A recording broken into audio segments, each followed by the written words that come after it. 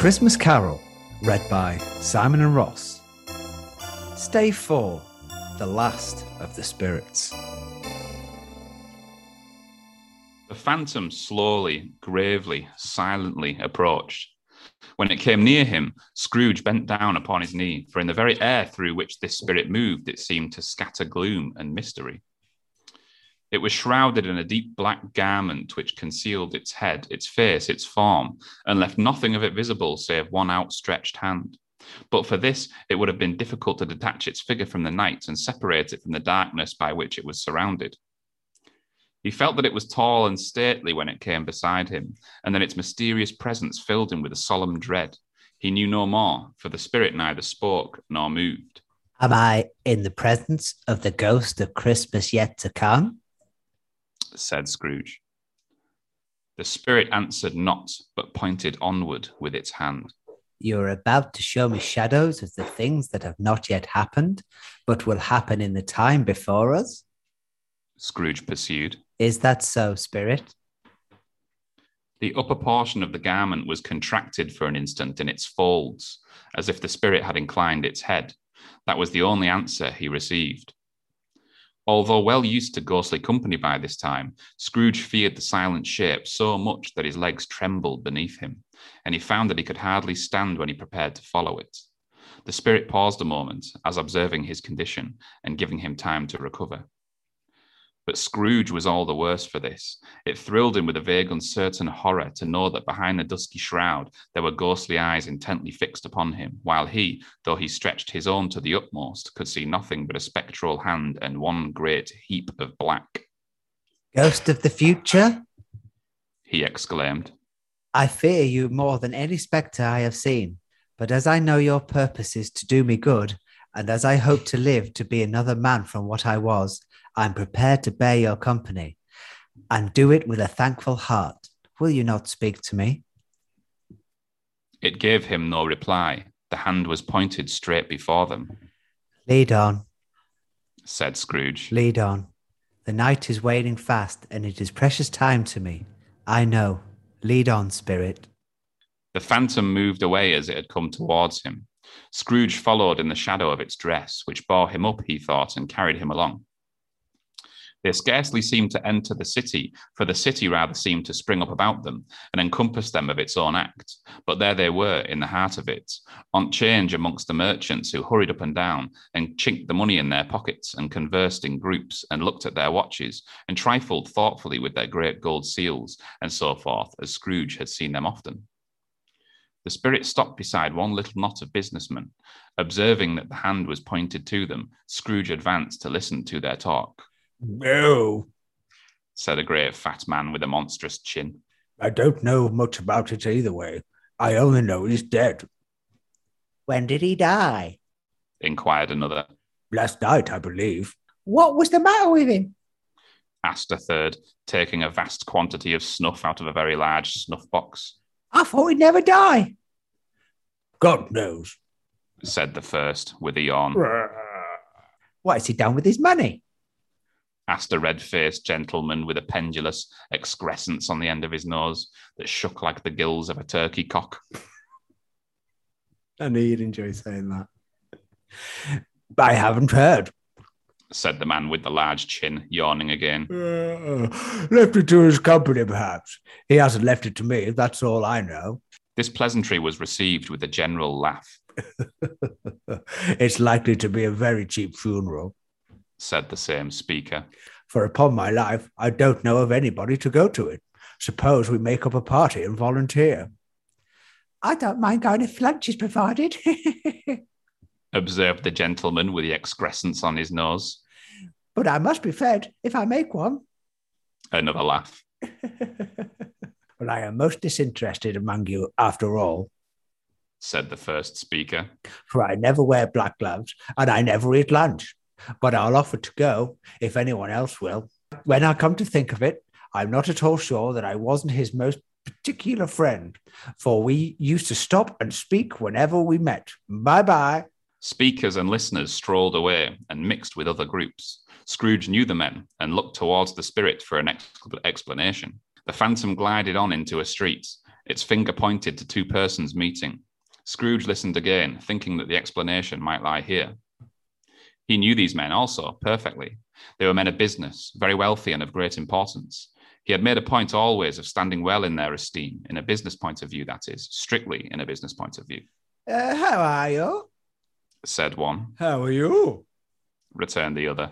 Well, said the first. Old Scratch has got his own at last, hey? So I'm told. Returned the second. Cold, isn't it? Seasonable for this time of year. What? Seasonable for Christmas time. You're not a skater, I suppose. No, something else to think of. Good morning. Not another word. That was their meeting, their conversation, and their parting. Scrooge was at first inclined to be surprised. I bet you get so relieved when you see a fuck-off page like this. It's like, yes. I just take a deep breath and strap in.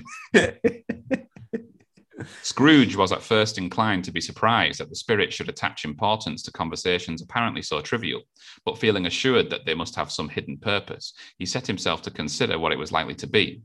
They could scarcely be supposed to have any bearing on the death of Jacob, his old partner, for that was past, and this ghost's province was the future. Nor could he think of anyone immediately connected with himself to whom he could apply them. But nothing doubting that to whomsoever they applied, they had some latent moral for his own improvement.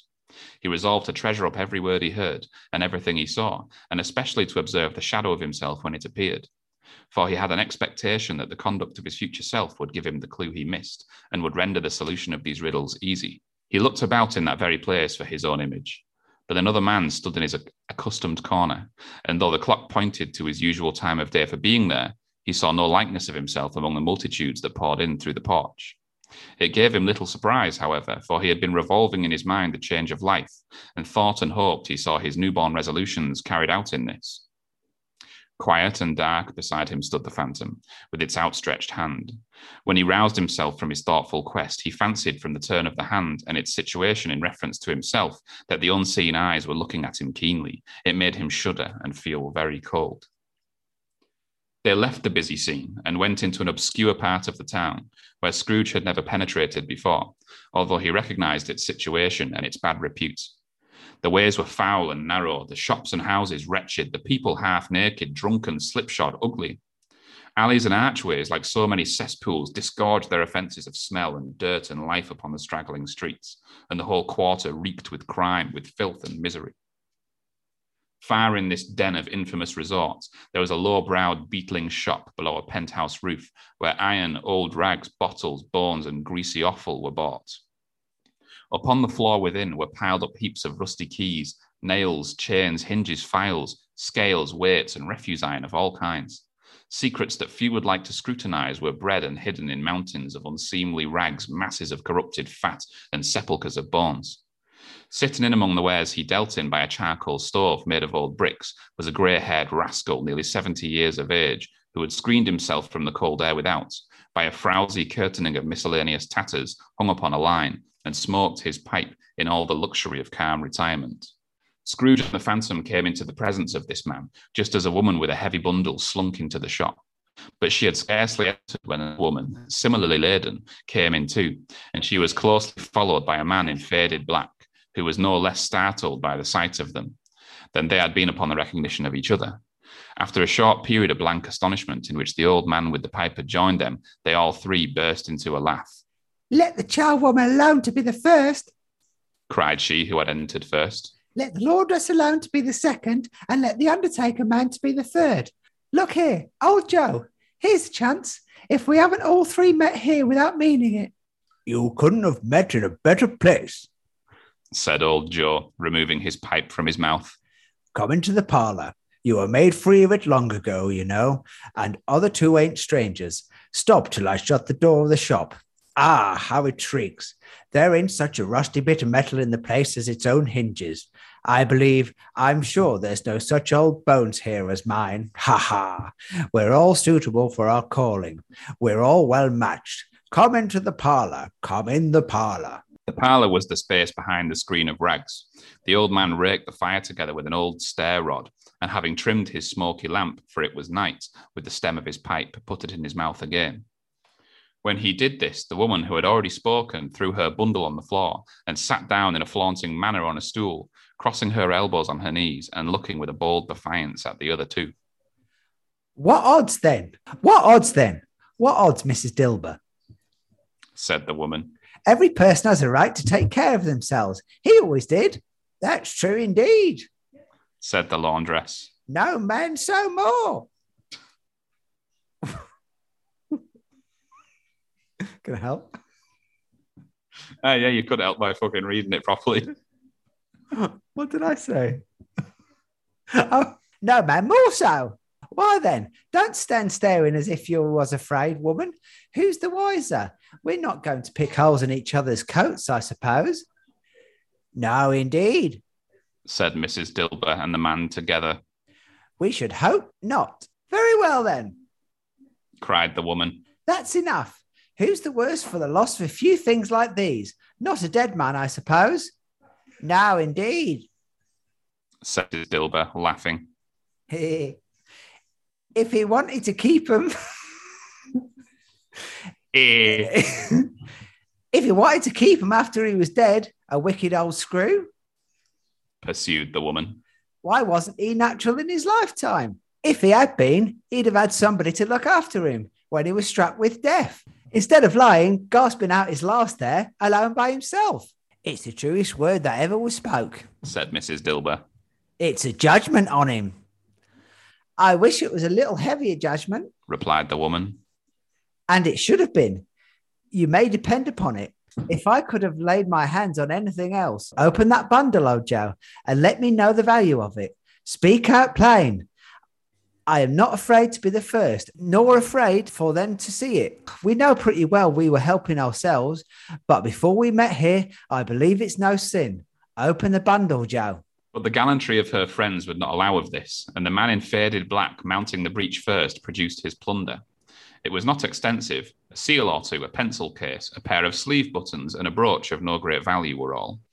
They were severally examined and appraised by old Joe.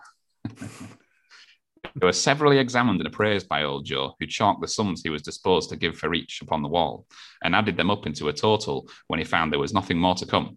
That's your account, said Joe.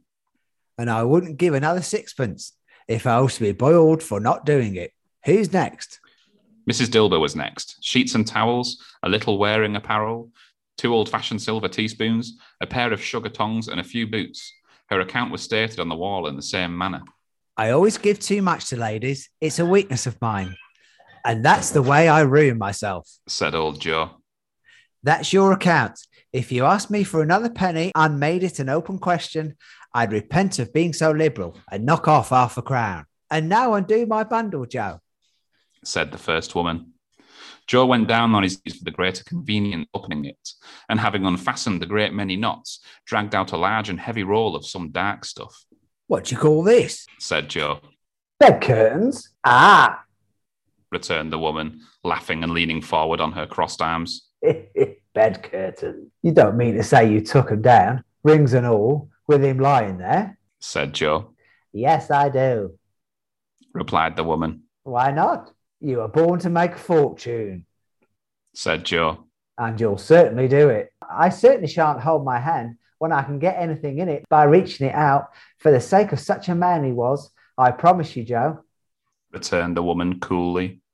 Don't drop that oil upon the blankets now. His blankets? asked Joe. Who else's, do you think? replied the woman. He isn't likely to take him cold without him, I dare say. I hope he didn't die of anything catching, eh? said old Joe, stopping in his work. Don't you be afraid of that, returned the woman. I ain't so fond of his company that I loiter about him for such things if I did. Ah, you may look through that shirt till your eyes ache, but you won't find a hole in it, nor a threadbare place. It's the best he had, and it's a fine one too. That he'd wasted it if it hadn't been for me. What do you call wasting of it? asked old Joe. Putting it on him to be buried in, to be sure, replied the woman with a laugh. Somebody was fool enough to do it, but I took it off again. If Caliso, what's Caliso? I think it's calico. Calico. If calico ain't good enough for such a purpose, it ain't good enough for anything. It's quite a becoming to the body. He can't look any uglier than he did in that one. Scrooge listened to this dialogue in horror as they sat grouped about their spoil in the scanty light afforded by the old man's lamp. He viewed them with a detestation and disgust, which could hardly have been greater, though they had been obscene demons marketing the corpse itself. Ha ha ha, laughed the same woman, when old Joe, producing a flannel bag with money in it, told out their several gains upon their ground. This is the end of it, you see. He frightened everyone away from him when he was alive to profit us when he was dead. Ha ha ha ha. Spirit, said Scrooge, shuddering from head to foot. I see. The case of this unhappy man might be my own. My life tends that way. Now, merciful heaven, what is this? He recoiled in terror, for the scene had changed, and now he almost touched a bed, a bare, uncurtained bed, on which, beneath a ragged sheet, there lay a something covered up, which, though it was dumb, announced itself in awful language. The room was very dark, too dark to be observed with any accuracy, though Scrooge glanced round it in obedience to a secret impulse, anxious to know what kind of room it was. A pale light rising in the outer air fell straight upon the bed, and on it, plundered and bereft, unwatched, unwept, uncared for, was the body of this man. Scrooge glanced towards the phantom. Its steady hand was pointed to the head. The cover was so carelessly adjusted that the slightest raising of it, the motion of a finger upon Scrooge's part, would have disclosed the face. He thought of it, felt how easy it would be to do, and longed to do it, but had no more power to withdraw the veil and to dismiss the spectre at his side. O cold, cold, rigid, dreadful death, set up thine altar here, and dress it with such terrors as thou hast at thy command. For this is thy dominion, but of the loved, revered, and honoured head. Thou canst not turn one hair to thy dread purposes, or make one feature odious. It is not that the hand is heavy and will fall down when released. It is not that the heart and pulse are still, but that the hand was open, generous, and true, the heart brave, warm, and tender, and the pulse a man's. Strike, shadow, strike, and see his good deeds springing from the wound, to sow the world with life immortal. No voice pronounced these words in Scrooge's ears, and yet he heard them when he looked upon the bed. He thought, if this man could be raised up now, what would be his foremost thoughts? Avarice, hard-dealing, griping cares. They brought him to a rich end, truly. He lay in the dark, empty house with not a man, a woman, or a child, to say that he was kind to me in this or that, and for the memory of one kind word I will be kind to him. A cat was tearing at the door, and there was a sound of gnawing rats beneath the hearthstone. What they wanted in the room of death, and why they were so restless and disturbed, Scrooge did not dare to think. Spirit, he said, this is a fearful place. In leaving it, I shall not leave its lesson. Trust me, let us go. Still the ghost pointed with an unmoved finger to the head. I understand you, Scrooge returned. And I would do it if I could, but I have not the power, Spirit. I have not the power. Again it seemed to look upon him. If there is a person in this town who feels emotional caused by this man's death, said Scrooge, quite agonized, show that person to me, Spirit. I beseech you. The phantom spread its dark robe before him for a moment, like a wing, and withdrawing it, revealed a room by daylight where a mother and her children were. She was expecting someone, and with anxious eagerness, for she walked up and down the room, started at every sound, looked out from the window, glanced at the clock, tried but in vain to work with her needle, and could hardly bear the voices of the children in their play. At length, the long-expected knock was heard. She hurried to the door and met her husband, a man whose face was careworn and depressed. Though he was young, there was a remarkable expression in it now, a kind of serious delight of which he felt ashamed and which he struggled to repress. He sat down to the dinner that had been hoarding for him by the fire, and when she asked him faintly what news, which was not until after a long silence, he appeared embarrassed how to answer. Is it good? She said. Or bad? To help him. Bad, he answered. We are quite ruined. No, there is hope yet, Caroline. If he relents, she said, amazed. There is. Nothing is past hope, if such a miracle has happened. He is past relenting, said her husband. He is dead. She was a mild and patient creature if her face spoke truth, but she was thankful in her soul to hear it, and she said so with clasped hands. She prayed forgiveness the next moment and was sorry, but the first was the emotion of her heart. What the half-drunken woman whom I told you of last night said to me when I tried to see him and obtain a week's delay, and what I thought was a mere excuse to avoid me, turns out to have been quite true. He was not only very ill, but dying then.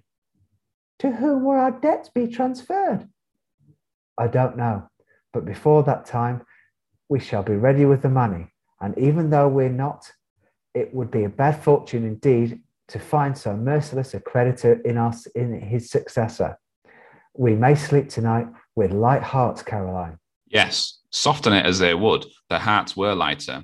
The children's faces, hushed and clustered round to hear what they so little understood, were brighter, and it was a happier house for this man's death. The only emotion that the ghost could show him caused by the event was one of pleasure. Let me see some tenderness connected with the death, said Scrooge. Or that dark chamber spirit, which we left just now, will be forever present to me. The ghost conducted him through several streets familiar to his feet, and as they went along, Scrooge looked here and there to find himself, but nowhere was he to be seen. They entered poor Bob Cratchit's house, the dwelling he had visited before, and found the mother and the children seated round the fire. Quiet, very quiet. The noisy little Cratchits were as still as statues in one corner and sat looking up at Peter, who had a book before him. The mother and her daughters were engaged in sewing, but surely they were very quiet. And he took a child and set him in the midst of them. Where had Scrooge heard those words? He had not dreamed them. The boy must have read them out as he and the spirit crossed the threshold. Why did he not go on? The mother laid her work upon the table and put her hand up to her face. The colour hurts my eyes, she said. The colour? Ah, poor Tiny Tim. They're better now again, said Cratchit's wife. It makes them weep by candlelight, and I wouldn't show my weak eyes to your father when he comes home for the world. It must be near his time. Past it, rather, Peter answered, shutting up his book. But I think he has walked a little slower than he used to these few last evenings, Mother.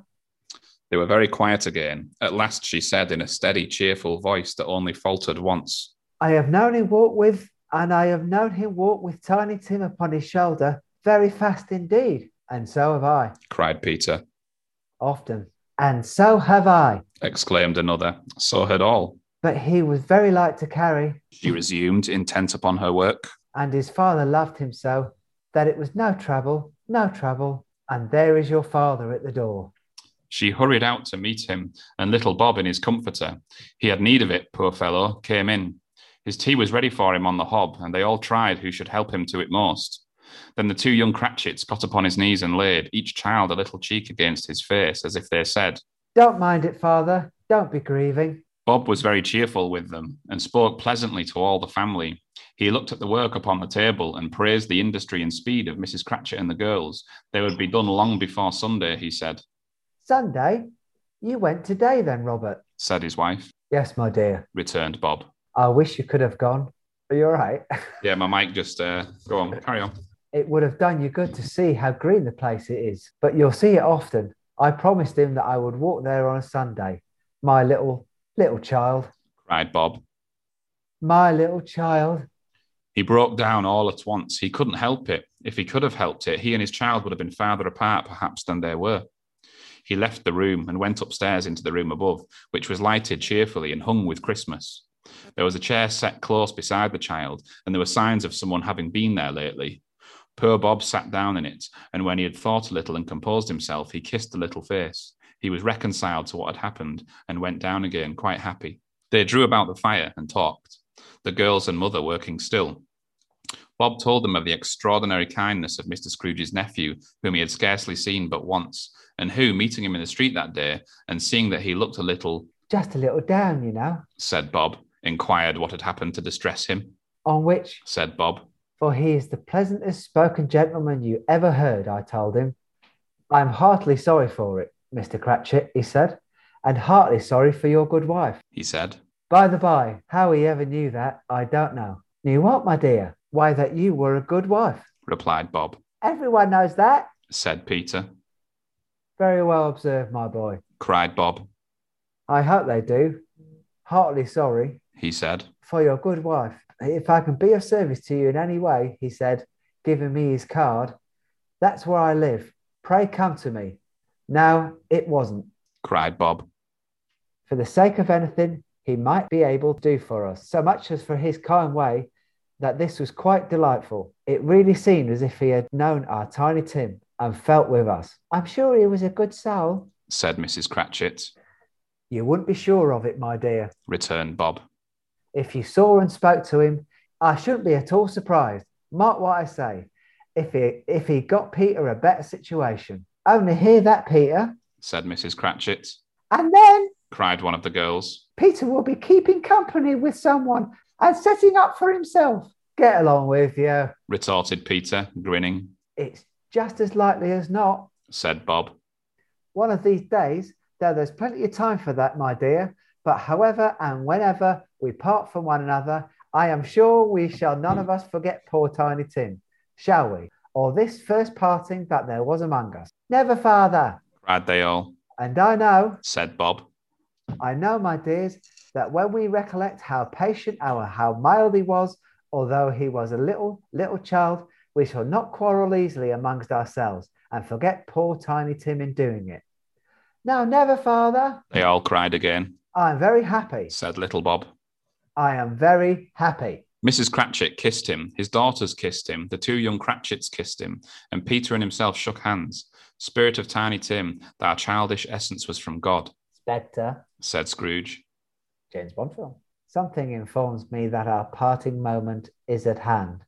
I know it, but I don't know how. Tell me what man that was whom we saw lying dead. The ghost of Christmas yet to come conveyed him, as before, though at a different time, he thought. Indeed, there seemed no order in these latter visions, save that they were in the future, into the resorts of businessmen, but showed him not himself. Indeed, the spirit did not stay for anything, but went straight on, as to the end just now desired, until besought by Scrooge to tarry for a moment. This court, said Scrooge, through which we hurry now, is where my place of occupation is, and has been for a length of time. I see the house. Let me behold what I shall be in days to come. The spirit stopped. The hand was pointed elsewhere. The house is yonder? Scrooge exclaimed. Why do you point away? The inexorable finger underwent no change. Scrooge hastened to the window of his office and looked in. It was an office still, but not his. The furniture was not the same, and the figure in the chair was not himself. The phantom pointed as before. He joined it once again, and wondering why and whither he had gone, accompanied it until they reached an iron gate. He paused to look round before entering. A churchyard. Here, then, the wretched man whose name he had now to learn, lay underneath the ground. It was a worthy place, walled in by houses, overrun by grass and weeds, the growth of vegetation's death, not life, choked up with too much burying, fat with repleted appetite, a worthy place. The spirit stood among the graves and pointed down to one. He advanced towards it, trembling. The phantom was exactly as it had been, but he dreaded that he saw new meaning in its solemn shape. Before I draw near to that stone to which you point, said Scrooge, answer me one question. Are these the shadows of things that will be, or are the shadows of things that may be only? Still the ghost pointed downward to the grave by which it stood. Men's courses will foreshadow certain ends, to which, if persevered in, they must lead, said Scrooge. But if the courses be departed from, the ends will change. Say it is thus, with what you will show me. The spirit was immovable as ever. Scrooge crept towards it, trembling as he went, and following the finger, read upon the stone of the neglected grave his own name, Ebenezer Scrooge. Am I the man who lie upon the bed? He cried upon his knees. The finger pointed from the grave to him and back again. No, spirit. Oh, no, no. The finger was still there. Spirit, he cried, tight clutching at its robe. Hear me. I am not the man I was. I will not be the man I must have been but for this intercourse. Why show me this, if I am past all hope? For the first time the hand appeared to shake. Good spirit, he pursued, as down upon the ground he fell before it. Your nature intercedes for me and pities me. Assure me that I yet may change these shadows you have shown me by an altered life. The kind hand trembled. I will honour Christmas in my heart and try to keep it all year. I will live in the past, the present, and the future. The spirits of all three shall strive within me. I will not shut out the lessons that you teach. Oh, tell me I may sponge away the writing of these stones. In his agony, he caught the spectral hand. It sought to free itself, but he was strong in his entreaty and detained it. The spirit, stronger yet, repulsed him. Holding up his hands in a last prayer to have his fate reversed, he saw an alteration in the phantom's hood and dress. It shrunk, collapsed, and dwindled down into a bedpost.